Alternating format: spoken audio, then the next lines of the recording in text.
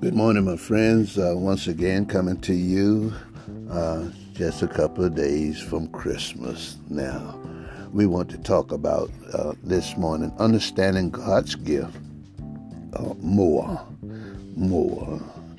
And first of all, we like to say the gift it's the gift that saves. It's the gift that cleanses. It's a gift that restores. It's a gift that gives life. God's gift is for a Christian is with us in death. It's a gift that is eternal, that goes on through eternity. Isn't that amazing? Just think about that for a minute. That's a good reason to try to understand the love of God in this gift. It is life in its fullness, exceeding expectations. It's going past the expected limits. It's over and above, more than enough. It's over the top, more than life before. It's more and better life than you ever dreamed.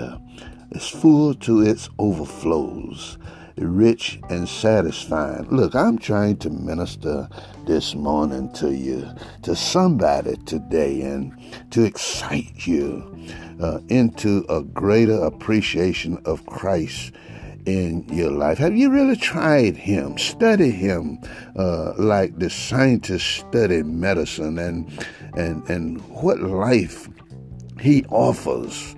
I encourage you, your life can be so much exciting when you understand this gift. I didn't always understand it like this, but God has put it in my heart. He said, try me, learn about me, come and just, he said, take my yoke upon you and learn of me.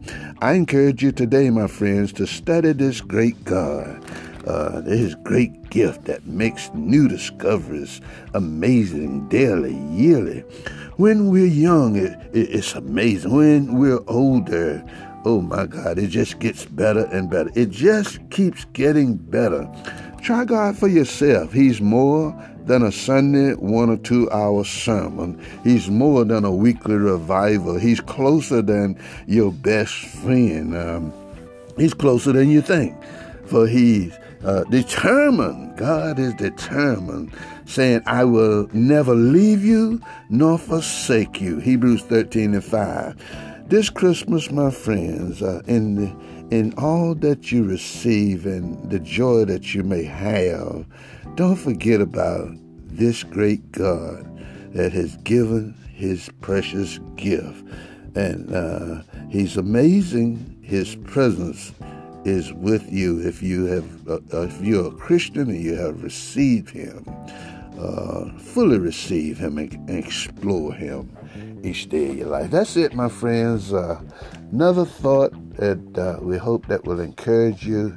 We're in this wonderful time, and I know that many will go through this Christmas without a precious loved one that has passed on. Certainly my hearts and prayers, my thoughts are with you, the families, many across this world. Just praying this morning, I have to go and be with a family today that has lost a loved one in this pandemic. But God bless and be encouraged. Till next time, Pastor Simmons, SBC Kingdom Ministry. And goodbye now.